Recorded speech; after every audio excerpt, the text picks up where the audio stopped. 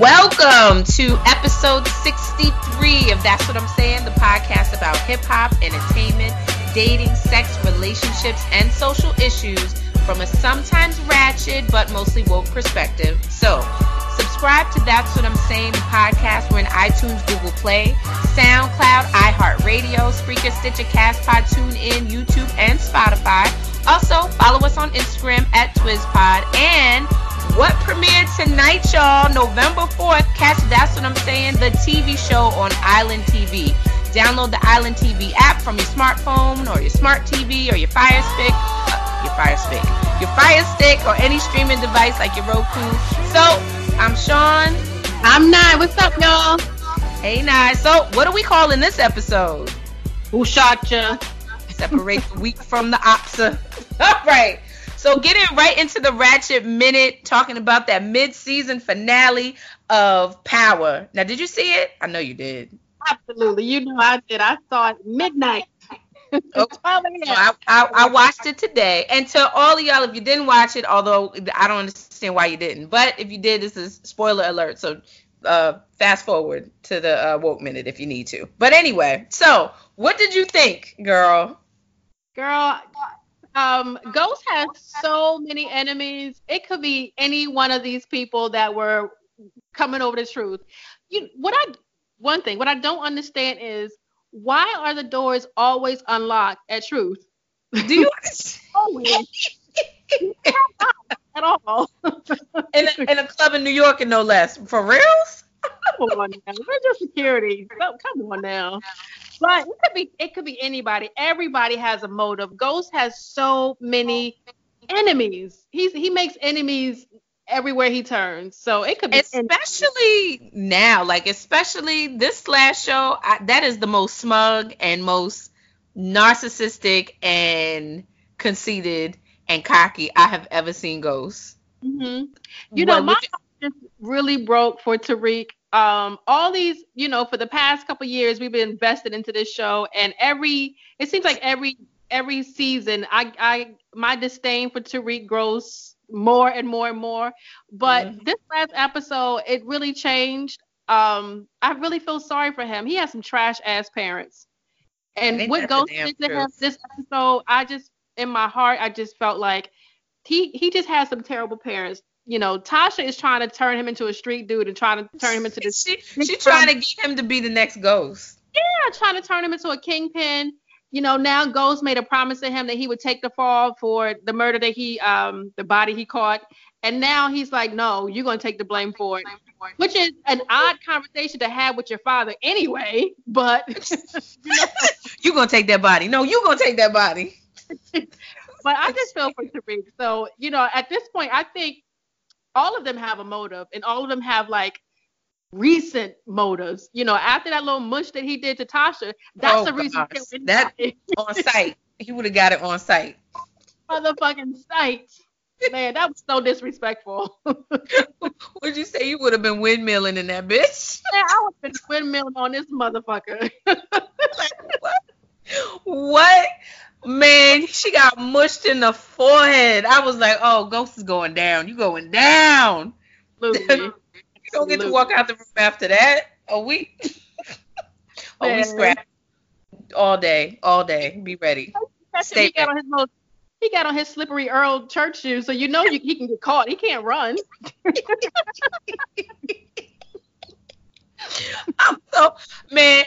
He made me the most sick this last episode. I was like, oh, he is just feeling himself with his little corny Ramona.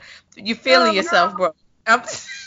With that Ann Taylor suit she had on. her St. John suit. Man. And her sponge curl set. Girl, you better. So dated. Who did her hair? Who? She did. She looks like a politician, though. She absolutely does. She fits the bill of it, but she is corny. He goes after some corny women because Angela wasn't too hot either. When she was from the block, and you remember her from back in the day. But I agree with you. She was very vanilla. Oh man. And then the whole toss, the whole thing, how he played it with all of them. Because okay, if you run it down, it's Tommy who, I mean, he was just like, I'm leaving you behind, Tommy. I'm leaving you behind. What?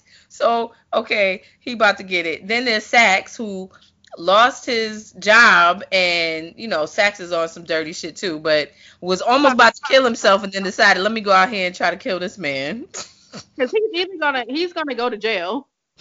Yeah, I'm definitely not making light about that, but I mean, he was making some real life and death decisions on his couch, like for real. Then there's Dre, who just the day before Ghost had punked in the office. Like, you punk ass nigga, come in here. $250K is all I got for you for your whole life. Like, Then there's Paz, which is Angela's sister, who I actually think she probably did it. Then you got Lorenz Tate, who is okay, he's a former police officer, so we know he knows how to shoot. We already seen him catch a body at the party at Truth. It's so crazy. And he got punked too, to the utmost. By Ghost. Like, that's the type of shit that make you go after somebody. Then there's Tariq, which we already know. He would be next in line for me to do it. So, I mean, he's got, like you said, he done piled on all the enemies. Oh, and then Tasha. Yeah. Of course, Tasha. Of course. He told her, I'm leaving you behind too. Man, Tasha is like the long-suffering wife. Hood wife, drug dealer's wife. Like, he can never get that wig right. I'm so tired of her wig. I just want her to just one good time, just bring out them baby hairs or something. I cannot stand her wig. You know how I feel about these people with access to good hair. I see chicks in the hood all day long with bomb-ass weaves and bomb-ass wigs. Why can't y'all go where they go? Waffle come, we gotta look like this. I'm so mad at that. I don't know if it's the color or it's the style, it's the lace. It just looked like she just put it on top of her head and like, this is Tasha. But anyway, absolutely can't. Yeah, but Ghost could definitely get it off of just how he treated Tasha. Mm-hmm. I feel for her though, but she's a killer too. That's what's really came out. It's like, wow, she got it in her too. One other person, who's their little young daughter that we never see? I forgot. What is her name? Is it Jazz? Jazz? You right. Well, she's like, Daddy, you ain't never here. Jazz ain't never there. Where's Jazz at? Who's keeping Jazz? Jazz got motive too. Everybody. Jazz got motive too, right? Everybody. Daddy ain't never there. Like, Daddy I was looking at the meme, the internet is undefeated. They was like, who killed Ghost? James St. Patrick. He killed him. Oh, what a mess. But it's so delicious. I just, like, my heart be racing. Like, I'm be sitting here like, oh my God. It's such a good show. It reminds me of, for those that remember back in the day, I used to watch Dallas with my grandmother. Mm-hmm. And it was like the whole plot of who shot JR. It's like it might have played out like the whole season.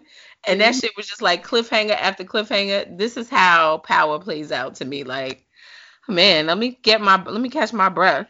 Man, and we gotta wait till January to find out. Yeah. So what was that whole thing with 50? Remember they got on Instagram and they were saying how Stars was being taken off of Xfinity or something. I don't know. Maybe that was a whole marketing ploy because Power didn't show, I guess, the week of October 13th. But maybe now I'm thinking like maybe that was all just to get people signed. I don't know. I think so. I don't know, because I feel like every year he says that they're threatening to take Stars off of Xfinity. or whatever the capability is. I've heard this story before, so I don't know how true it is. 50 is the king of this kind of thing. Yeah, marketing. He's a master marketer, so it could be. But yeah, definitely we'll be watching in the 2020. Yeah. To see what happened. Who shot Ghost? Who shot Ghost? AKA, James St. Patrick. Ghost is really now a ghost. I don't know. Did he fall off a balcony? Like, did he fall off the roof? I was trying to. It looked like a balcony. It looked like he was standing at the balcony inside of the club, and whoever he got shot and he fell over the side of it. That's what it looked like to me. I need to go back and rewatch the episode, but that's what it looked like to me. So yeah. I don't think he's dead though. Yeah, I don't think it was Tariq, because can Tariq shoot a gun from that far? I don't know. I don't know how his gun skills are. I'm being technical now. Yeah, and that's what I don't know. I know it's not the detective because she was downstairs and we saw her reaction when the shot rang out, so it wasn't her. I would think it was Tommy. Like, I just don't see anybody beating Tommy there. But I don't know. I think it's Tommy or it's Angela's sister, because Angela's sister told him, "This is the last time I'm coming to the club." I'm like, well, this is the first time you've been there, right? I don't know. Why would she say that? Yeah, I don't know. Then she, asking, is there anything that could be done? Then I don't know. We'll see. We will be waiting January 5th. We're all waiting with bated breath. It was delicious, though. Delish. You said it, Slippery Earls. I got that's my Baltimore days. I remember. Nigga got a press. It's not a hot press. He's a cutie, though. Jesus. Yeah. All right. So, moving on. Where are we? I know where we are. We are now at the segment of the show. It is the Woke Minute. So, I wanted to talk about the case with Rodney Reed, who is set to be executed. He's currently on death row in Texas, and he is set to be executed on November the 20th.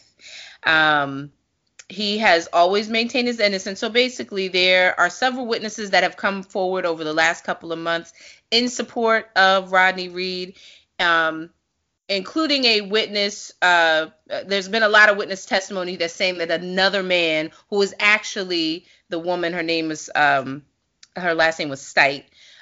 It was her fiance who had actually killed her, and that this fiance, who was a former police officer, who is now in jail himself for, I believe, kidnapping and rape on another matter. But this man, Fennell, actually confessed to the crime. So Reed has garnered very high-profile supporters, including Dr. Phil. I know Rihanna came forward. I know Kim Kardashian has tweeted about this, all trying to get the Texas governor, Greg Abbott, to basically do the right thing and pardon Reed or commute his sentence. Have you heard about this? Yeah, I was just reading up about it. But this is like a story I just recently heard about, maybe within the past week or two.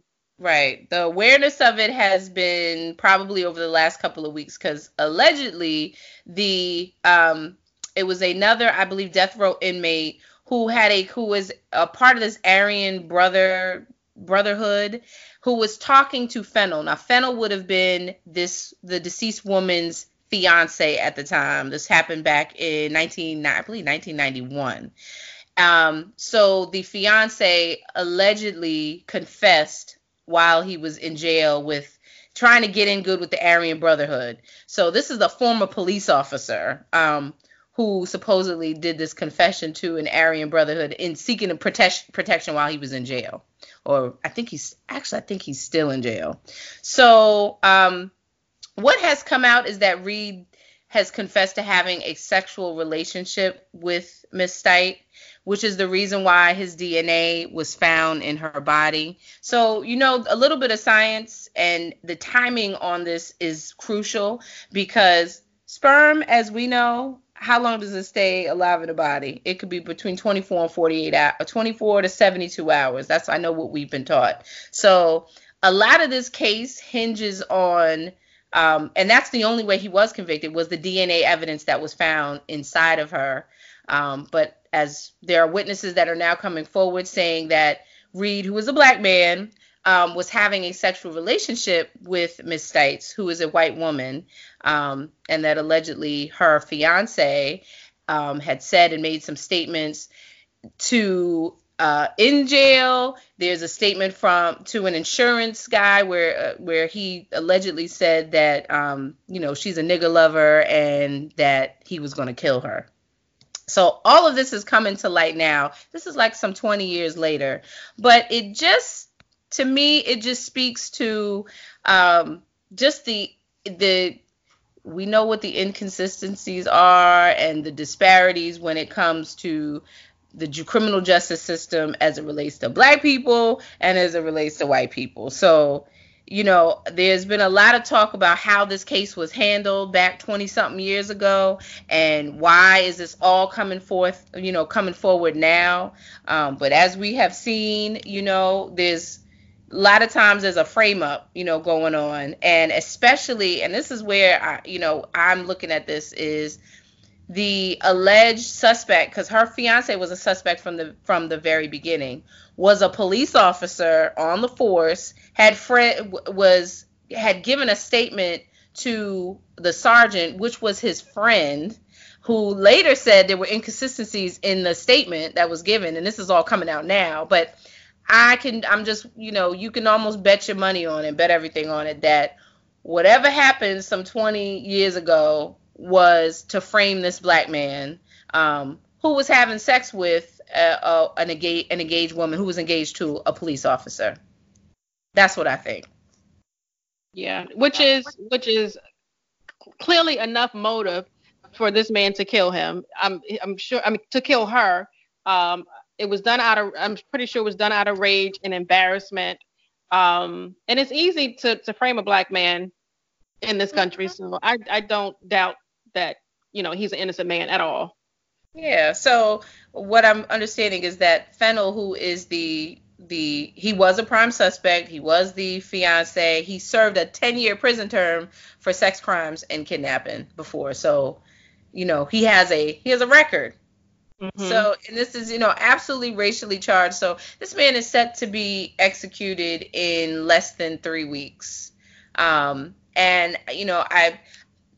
can you imagine, because there's light that's been shed on this case and it's now, there are celebrities there's celebrity support. There is a petition that's trying to commute his sentence from death row to life in prison, so that maybe there would be a possibility to overturn it. That's why he's not seeking a pardon, which is a legal maneuver, but it's like, it's coming down to the last minute. So, and just all of these confessions, the confessions that are coming forward and people stepping up now, it goes to show you, like, all of this information was available back then, but however it was investigated, people just didn't come forward. They didn't say anything. One of the guy that's in jail who said he heard the confession, he said he didn't want to be looked at as a snitch. That's why he never said anything. But he said, as I guess he got older and some of his prejudice supposedly, faded away, it allowed him to come forward. But I mean, all of this information was available 20-something years ago, and yet this man is and has always maintained his innocence. Is still on death row, and the only bit of evidence is she had Reed's semen in her, and like he said. Relatives of the deceased woman have come forward and said that they knew about the sexual relationship that she was having, basically on the low, from her fiance. Yeah, I'm not clear on how having semen in her is like evidence of murder. Well, I mean, we're talking about, this is the court of law that convicted this man, and that's all they had to go on. Like, even after he admitted there was a consensual relationship between them, but I would think the key people that should have come forward, because they said, the woman, Miss Stites, she had a cousin who knew about their relationship, but she didn't say anything. But, who investigated it? It's nowhere in the report. It's coming out 20 years later. Well, what can we do to support him? Like the general public. How do we support this guy in getting his what do they want his sentence to be commuted to life in prison, so that there is an opportunity to appeal it. Okay, so is there like a petition that the general public is signing? Like, how can we support this guy? So there is a petition, but what I would think is through change.org. Okay. And that's where it's, or the Innocence Project, which I believe supports and provides, because that's, all the legal maneuvers have been done through, I believe, the Innocence Project, which basically looks and seeks to exonerate people on death row and in prison through DNA evidence. Okay. So that's one way to do it.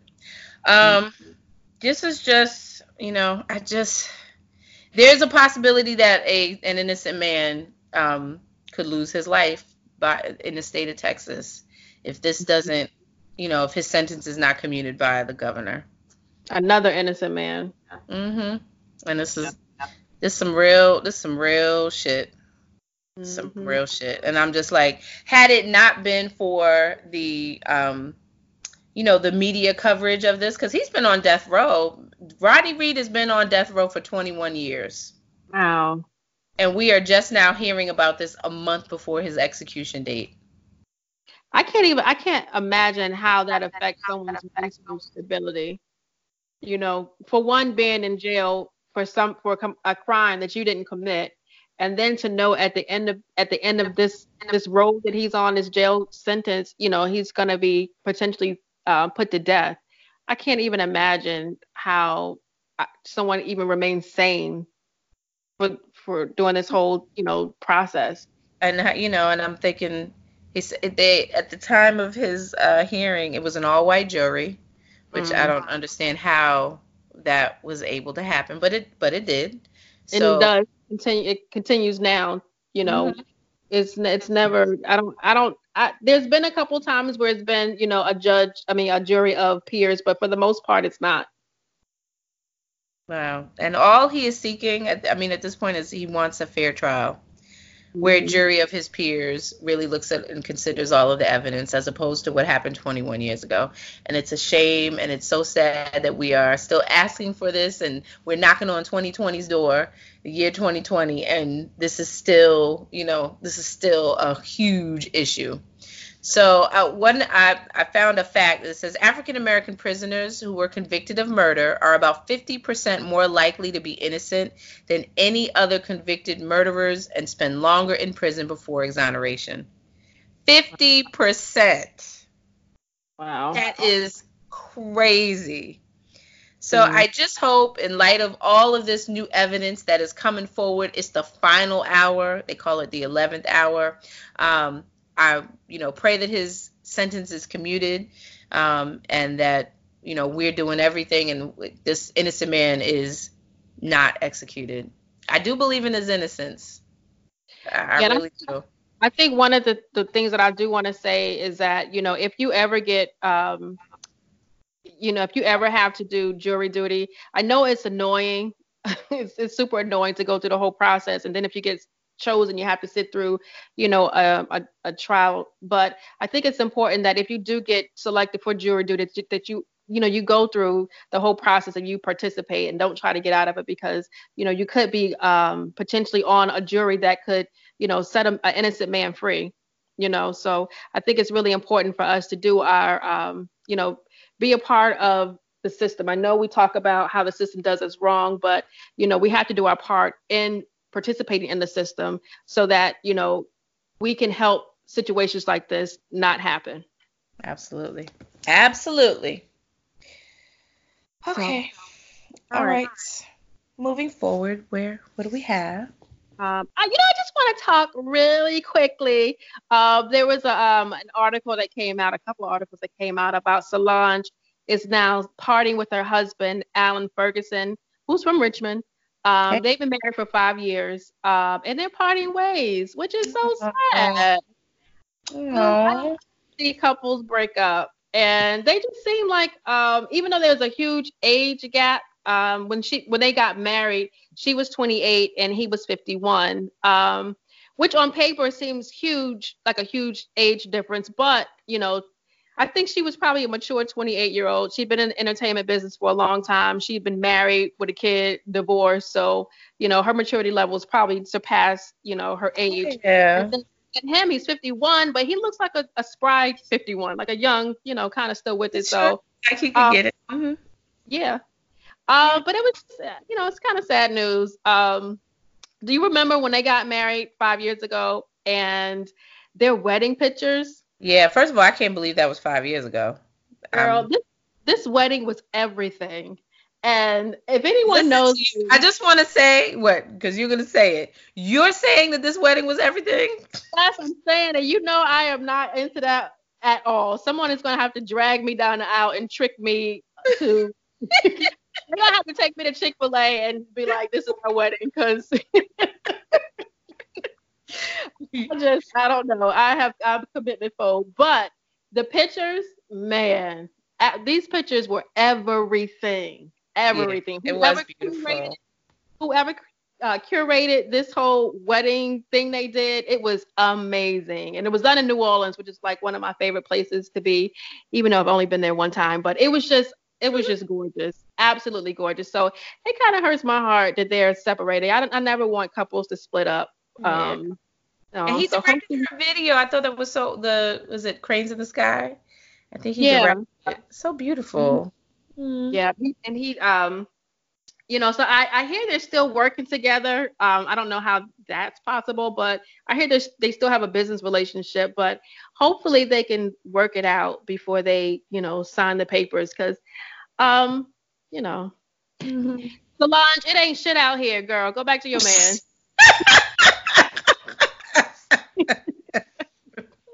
Words of advice. No. From one sister to another.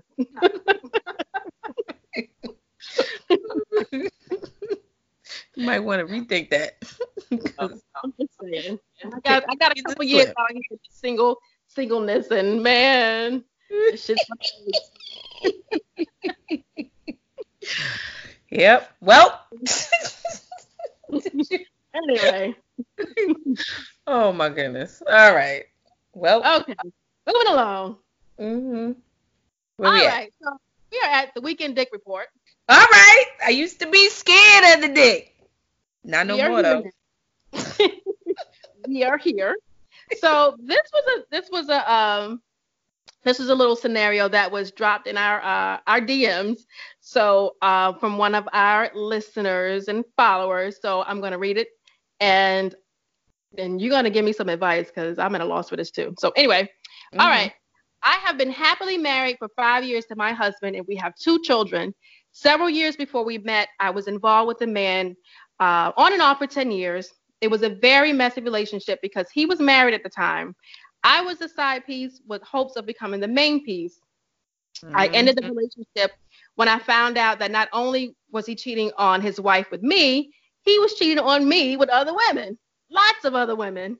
Once I found out, I finally ended the relationship and moved on with my life. I met my now husband and started a new life with him. We still live in the same town as my ex, and our community of friends is very small. Everybody knows everybody. My ex didn't take our breakup well. After all these years, he's still bitter. He talks about me to anybody that will listen. He talks about our sex life. He brags about how I perform oral sex on him, just being outright disrespectful. I've confronted him and asked him to stop spreading our business, but he just won't stop. It's gotten to the point where it's seriously affecting my marriage. My husband wants to handle this man, but that won't end well for either one of them. I don't know what to do. I need some serious advice. Ooh. Okay. So how long ago was the relationship? 10? No. They were involved. They were involved with each other on and off for 10 years, but she cut it off. I guess, she's been with her husband, been married for 5 years, and she cut it off with this guy a couple years before that. So it's been enough time for him to move on. Okay, but he has not. And see, as my mother would say, my spiritual self would say, pray for this man and move on with your life. But the carnal mind, the part of me that's like, you know what? Somebody gonna need to shut his ass up. And what are we gonna do? The part that you get in the car with a bat or something and find out where he coming out the barbershop. That's the kind of let me just.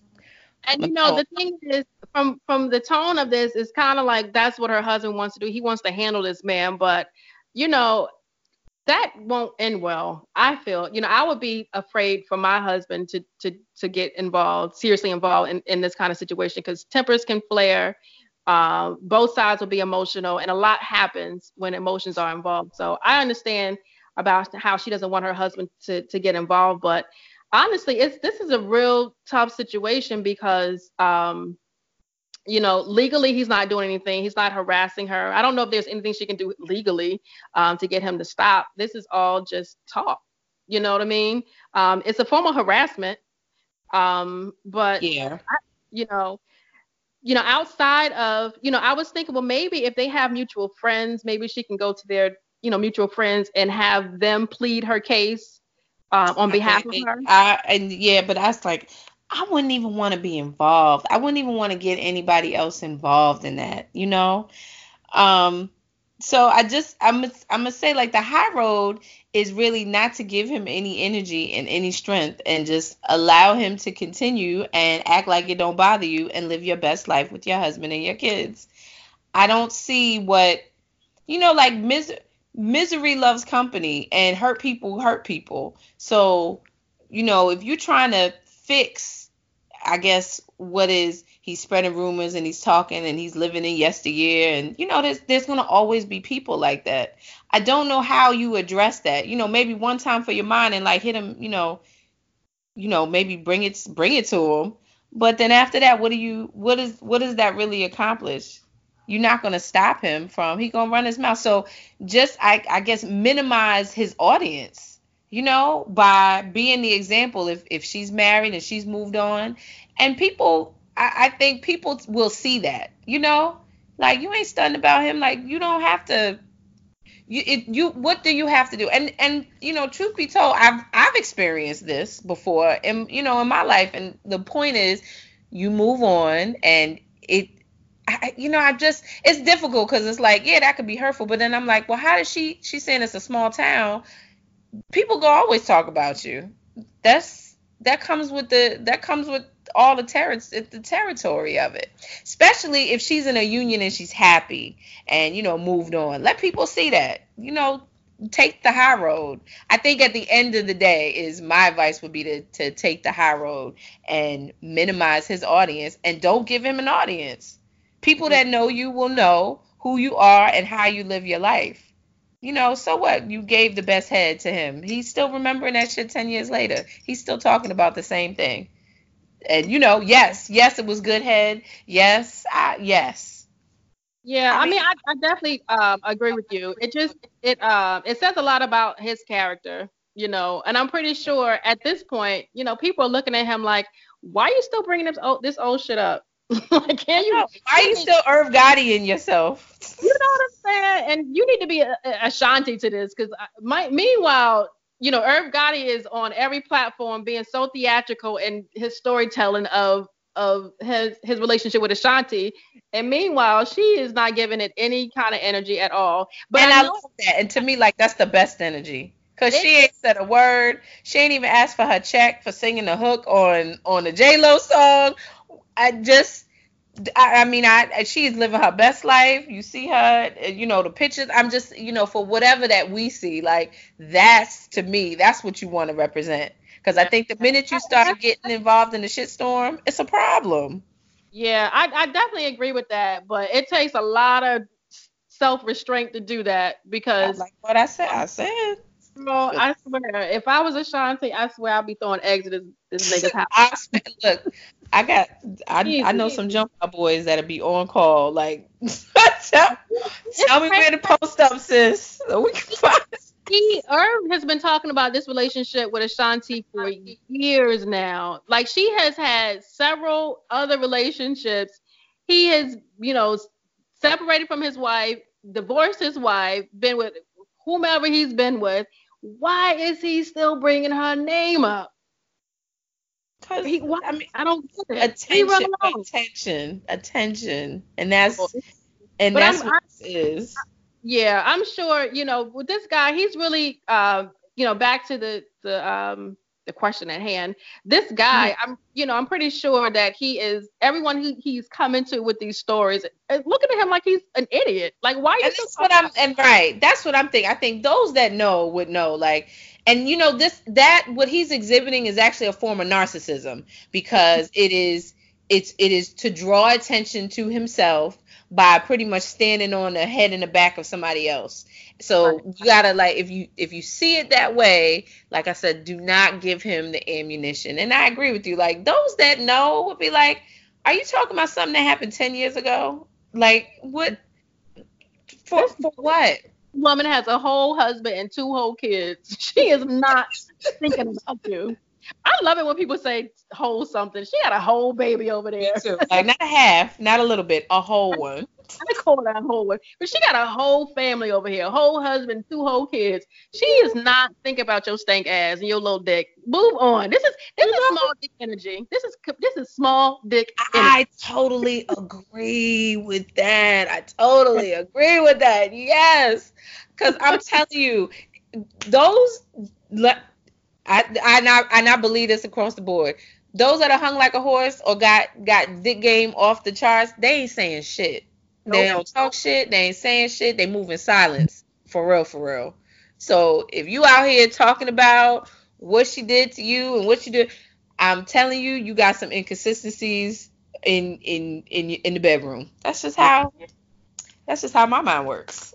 And all you light-skinned men, he is not representing y'all well at all. Y'all need to drag him back. He is not representing the light-skinned man at all.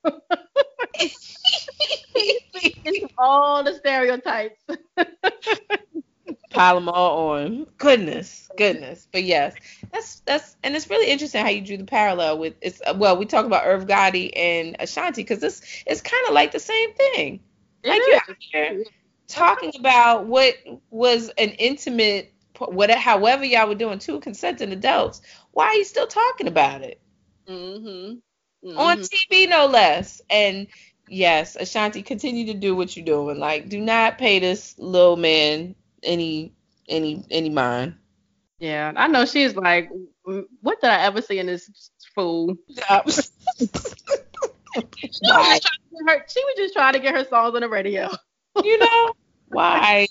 Probably wasn't even all that good. I heard a story. I don't know how true this is, but I heard a story that Irv had gotten with her mother first. Her mother kind of was with him to try to get Ashanti on, and then, And I can almost guarantee you, I can confirm pretty much, but we'll save that story for another day. But yes. So, yeah. Let me be careful.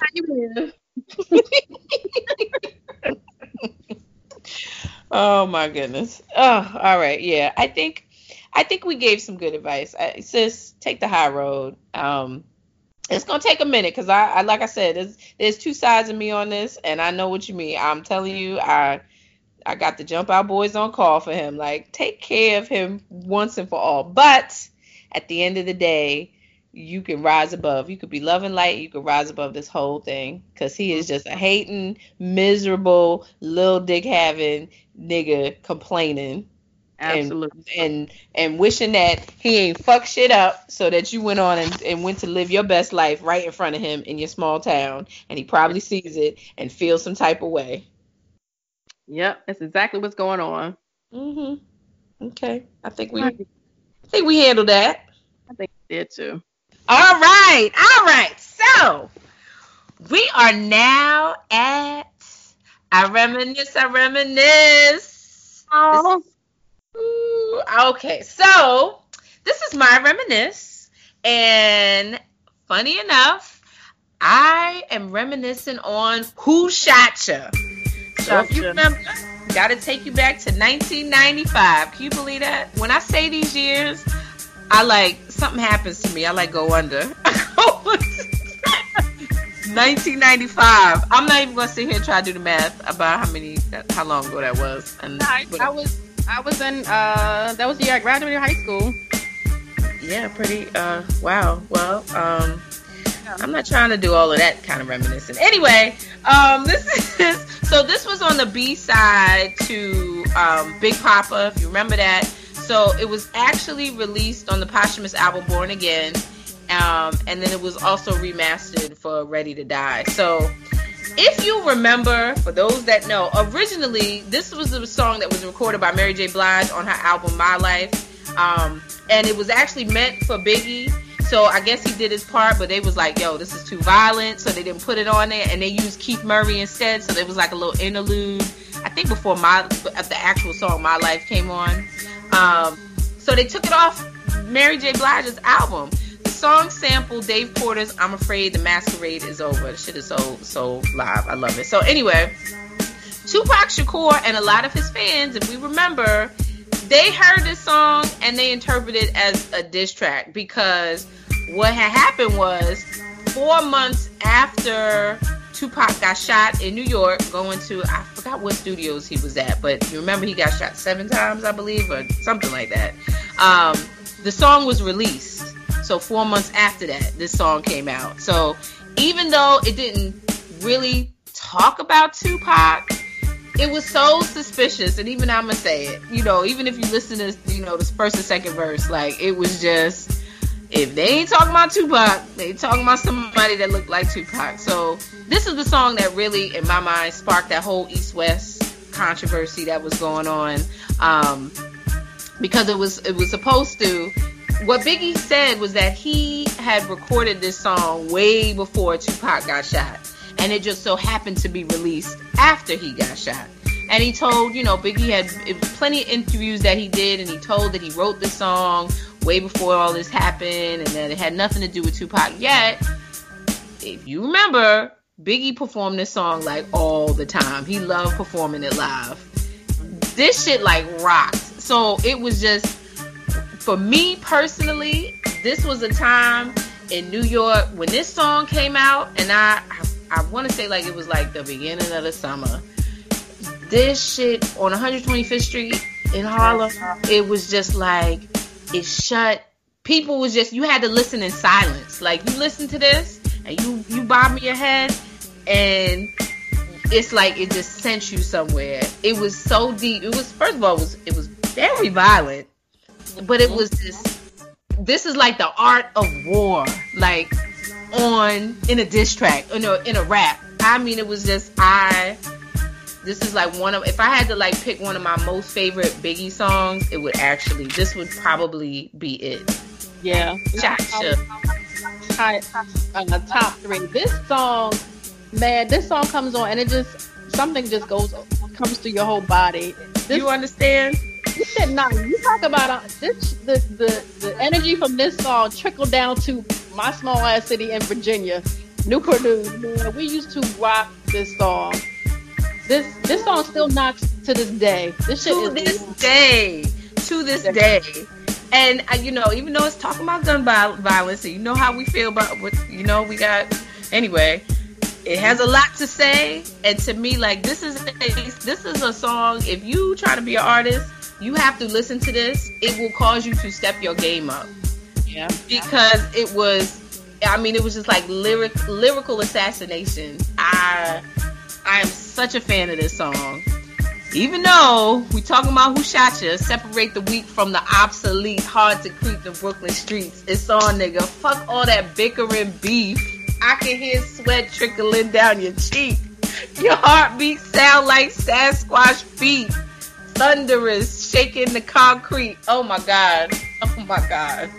Just, whew. You're right. It does something to me. I can hear this song today. And did this song come out 24 years ago? I didn't even do the math. I just know that's the year I graduated. I can't that kind of math in my head, but I know I graduated 95. Yeah, girl, it's about to be a quarter of a century old. Still fire. Classic, absolute classic. And to give a quick shout out to Puffy, it's his birthday today. He's 50 fucking years old. Can you understand that? Girl, he's an icon. Even though he's unbelievable. I talk shit about Puffy and his these young women he dates. But Puffy is a cultural icon. He is. I'm gonna give it to him. He's a he's one of the 7 wonders of the world. He actually is. He's the 8th wonder. He's one of the 7. We need to do a 7 wonders of hip hop. He's one of them. I love the idea. Let's do it. Yes. But yes, he is absolutely. I have to give him all praises where praises is due. And I'm like, Puffy ain't the greatest rapper, honestly. He can recite other people's shit. Namely, he is a creative, and sometimes you don't have to be able to sing or to rap or to play an instrument to be a creative, and he is a master creative. What he does that is genius is he pulls together the right team of people to create masterpieces. And he has said that, and you know what? That's a skill.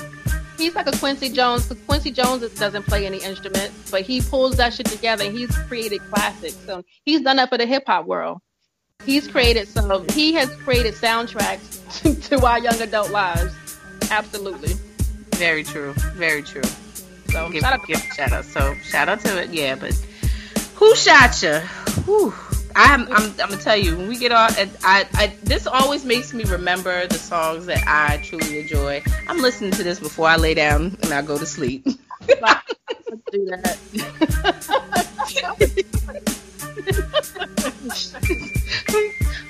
This is gonna be the soundtrack to my dreams tonight.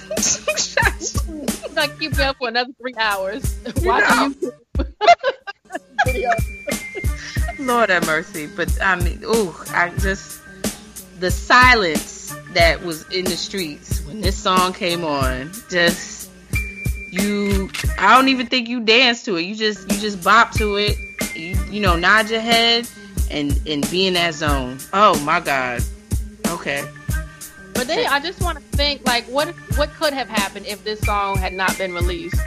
Would we still have these two iconic people in hip hop? What would their lives look like? How would that affect music going forward if this song hadn't been released? Very, very true, because this was like I said, I credit this song for the East Coast West Coast beef, because there were the responses that happened from the West Coast, namely Hit 'Em Up, when Tupac did Hit 'Em Up in response to Who Shot Ya. And I mean, both of these men are no longer here on this earth, and it stemmed from the violence that was in the records that translated out into the streets. Yeah, I mean, and that's how it happened. So very interesting, because I mean, what could have happened and what kind of collaboration? The thing is, like, what was so sad to me is, like, they were friends first. Mm-hmm. They were compadres. They were friends. They were creative together. They were artists, coming up together. And to see the split, how this happened was, it's always going to be like a landmark of hip hop. For those of us that actually lived through it and remember it, you'll always remember this crossroad right here in hip hop. Yeah. I just wish, in hindsight, I just wish they both on both their sides, they would have had like a strong mentor, guiding them through this time, because it was a fragile time. When you have men's ego involved, shit can go left really, really quickly, right. And it definitely did with this friendship. But anyway, they already had a very inflated ego. Both of them so on top of that, you got young black men, but then you got the fame and media, and media is totally different. We're not talking about Instagram or Facebook, like, we talking about Yo MTV Raps and what is it? What's the other one? TV. So basically, yeah, Rap City, the basement and stuff. Like you know, you gotta, if this song coming on at 3:30, you gotta be there at 3:30 to watch it. It was just a different time. Oh man, what could have been?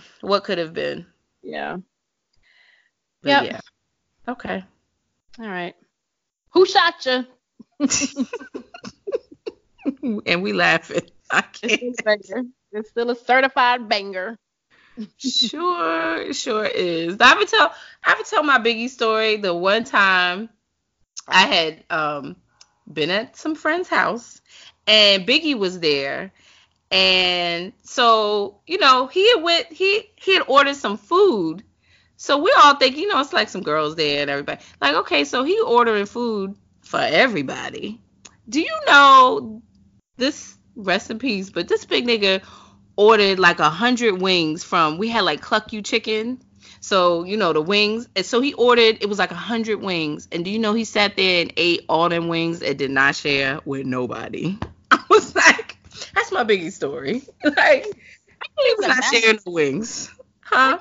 Imagine eating 100 wings. I just ordered 4 wings and fries, and they can only eat 2 of them. I can't imagine. Because they had, it was like 20 wing packs. We was like, okay, so I guess we about to eat some chicken. Because, he didn't order like 5 of them bitches. No. He fenced it off for himself. He like, what y'all gonna eat? What y'all want? I haven't. Yeah, her feelings. I was like, wow, okay. He really gonna eat, and he, dumped them all on a. I'm like, there wasn't even a plate. It was just like dump them all out and just eat them. So, yeah. That's my Biggie story. I guess he was hungry that day and was not in the sharing mood. All right, moving on. Sharing is caring. All right, moving on to support Black businesses. Support Black businesses. All right, so we have to support Black businesses, and this is my week. And so this is the segment of the show where we highlight a Black business. We believe in growing our economy and strengthening our communities and desire to build awareness of products and services made for us, by us.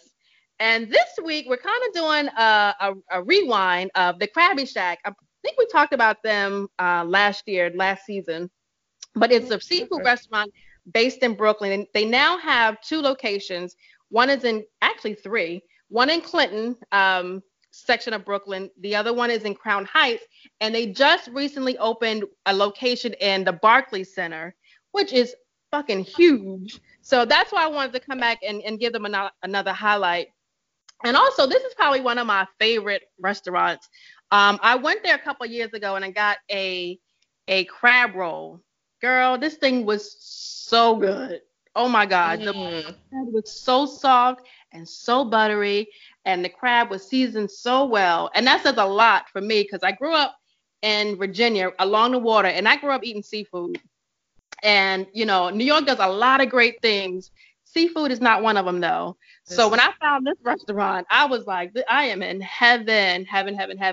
It was started by 2 friends, Fifi Bell and Gwen Woods. Fifi is from Philly, and Gwen is from the Chesapeake Bay area. So that could be Maryland, Virginia. I'm not sure exactly where she's from. But the idea came when at a dinner party, they just had an idea of opening a seafood restaurant. And I'm glad they did. So if you're in the Brooklyn area, definitely check them out. Their website is www.krabbyshack.com. Their IG is the Krabby Shack. And they're located, I'm going to give you all of their addresses, 154 Clinton Avenue, 613 Franklin Avenue, and the third and newest location is in Barclays Center. So please check them out. Okay, so just a little something, because like you said, growing up in New York, we used to go to City Island, and the best thing you could get there was from Nathan's Famous Franks, and they would have like a little thing of fried shrimp.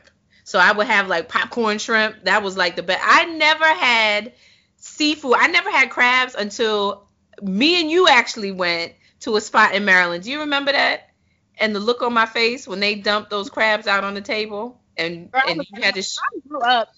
My country ass grew up outside, sitting under a tree, under a blanket with some newspaper, eating crabs in the summer. Girl, summers were good. I had never seen crabs before until you took me to that restaurant somewhere in Baltimore.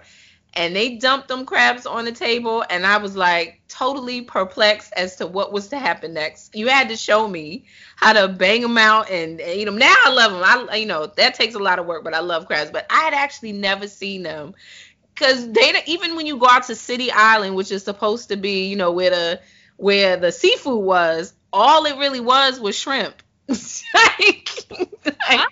Popcorn shrimp. One of my good homegirls, she's from Queens, and I've known her for a couple of years, and she just kept talking about City Island, the seafood. So we did like a little dinner thing. We do me and her and a couple of our girlfriends will get together every now and then, do like happy hour and go out to dinner or whatever. So she suggested that we go all the way out to City Island. So I'm hyped. She's hyping this up. Like, this is so good, girl. I used to come out here with my family. Girl, I got this food. I was like, yeah. I was amazed by like lobster. Y'all actually eat this? I did not know until I moved to Maryland. Had no idea. So yeah. So I'm glad that they actually have a place in Brooklyn where they got the mallets and you can crack open the crabs. Yeah. So with this place, you get they really do like the lobster roll. They do the crab roll and they do crab legs. It's not necessarily a place where you can go and sit and like pick crabs, but it's like, they have seafood dishes like the crab roll and things like that. But I don't know. The last time I went, there weren't like whole crabs on the menu. I didn't see that, but which is actually good because, sometimes I love crab, but man, like you said before, cracking them crabs is a chore. Mm-hmm. You got to be in it to win it. You know what I'm saying? You got to have some time on your hands. But yeah, so check this place out. It's excellent. Okay. Sounds good. All right, y'all. Well, we have come to the end. You can subscribe to That's What I'm Saying, the podcast, in the Apple Podcast app, Google Play, iHeartRadio, SoundCloud, Spreaker, Stitcher, CastPod, TuneIn, and Spotify. Please, y'all, follow us on Instagram at TwizPod and catch That's What I'm Saying, the TV show on Island TV. Go download the Island TV app now from your smartphone, your smart TV, your Fire Stick, your mobile phone, your streaming device, however, whatever, whosoever, but watch it. Of course, who do we always shout out, Nye? I'm gonna get to that real quick, but I do want to do a quick shout out before I shout out our super producer. Thank you all for coming out to our live yesterday. We came and did like a pre-show, just to kind of talk about our new TV show. Our TV show premiered tonight. By the time you hear this, it's gonna be in a couple days, but it came out tonight. And thank you so much, all you guys who actually watched it on TV. I'm excited. I watched it. Sean watched it. And we're really excited about this new chapter that we're taking. So anyway, I just want to do that. Give a shout out to our followers and listeners who actually watched the TV show today. So with that being said, shout out to Vegas World Inc. He is our super producer. Thank you so much for listening, subscribing, and liking us on social media. Until next week, take care, y'all. Take care, y'all.